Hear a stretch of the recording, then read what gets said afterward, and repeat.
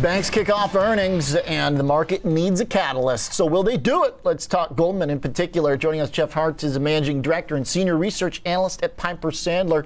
Jeff, welcome to the show. Thanks for being here to preview some banks with us.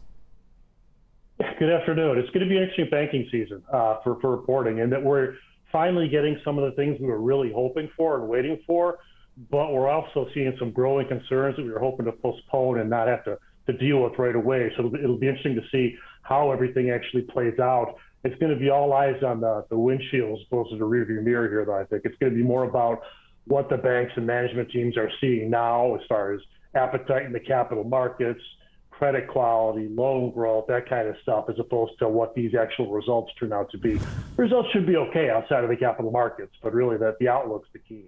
So is it just a matter of expectations and living up to the COVID IPO boom for the capital market side, all the SPACs and stuff that the banks made money on? Is that going to be tough to keep going comparatively?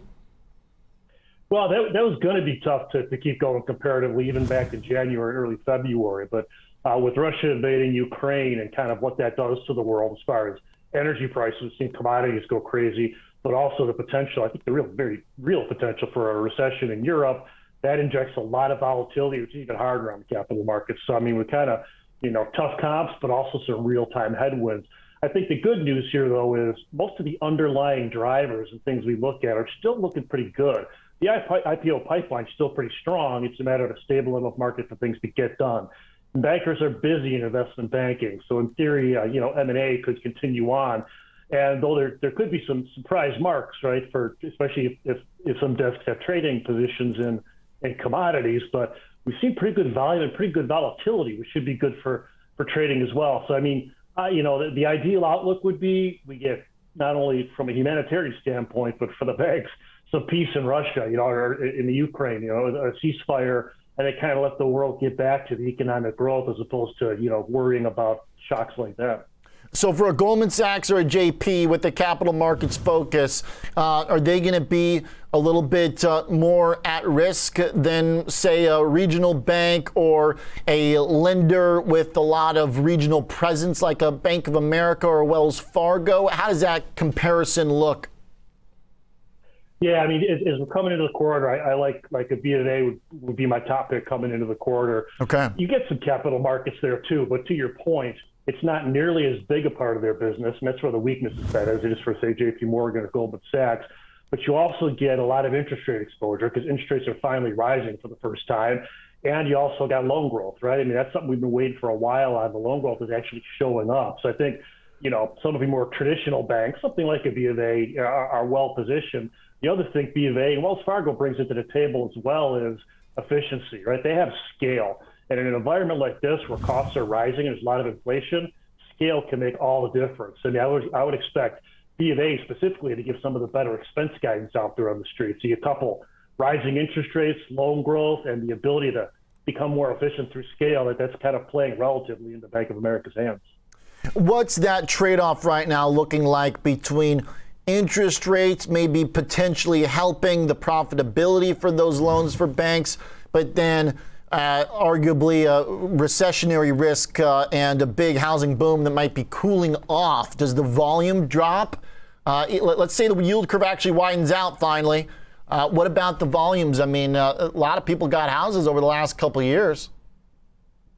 Yeah, it's a little bit of be careful what you wish for, right? With the low interest rates, you're kind of looking for higher interest rates for so long.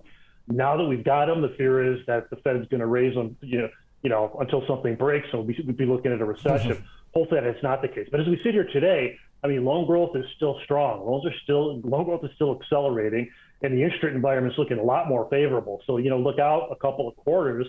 Looks pretty solid for banks, but then you get the big concern is this potential yield curve inversion and, a rapidly hiking Fed actually going to lead us to a recession. At this point, we don't think so. I mean, definitely slowing growth, and we're still seeing growth in the U.S., but that's certainly something the market's going to worry about. And when you start worrying about recession, you got to start worrying about credit losses, and that tends to be a challenge for the banks as well if they start to materialize. Interesting.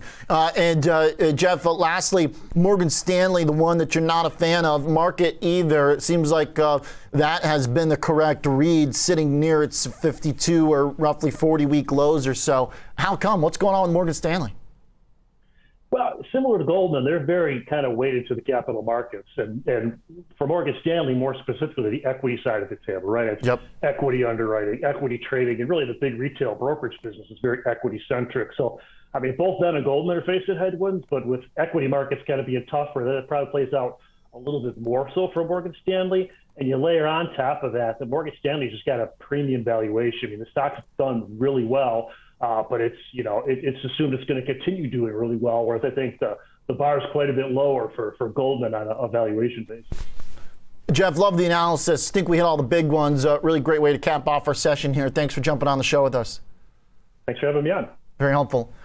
Earnings kicking off this week. Get ready. Jeff Hart, Managing Director and Senior Research Analyst at Piper Sandler.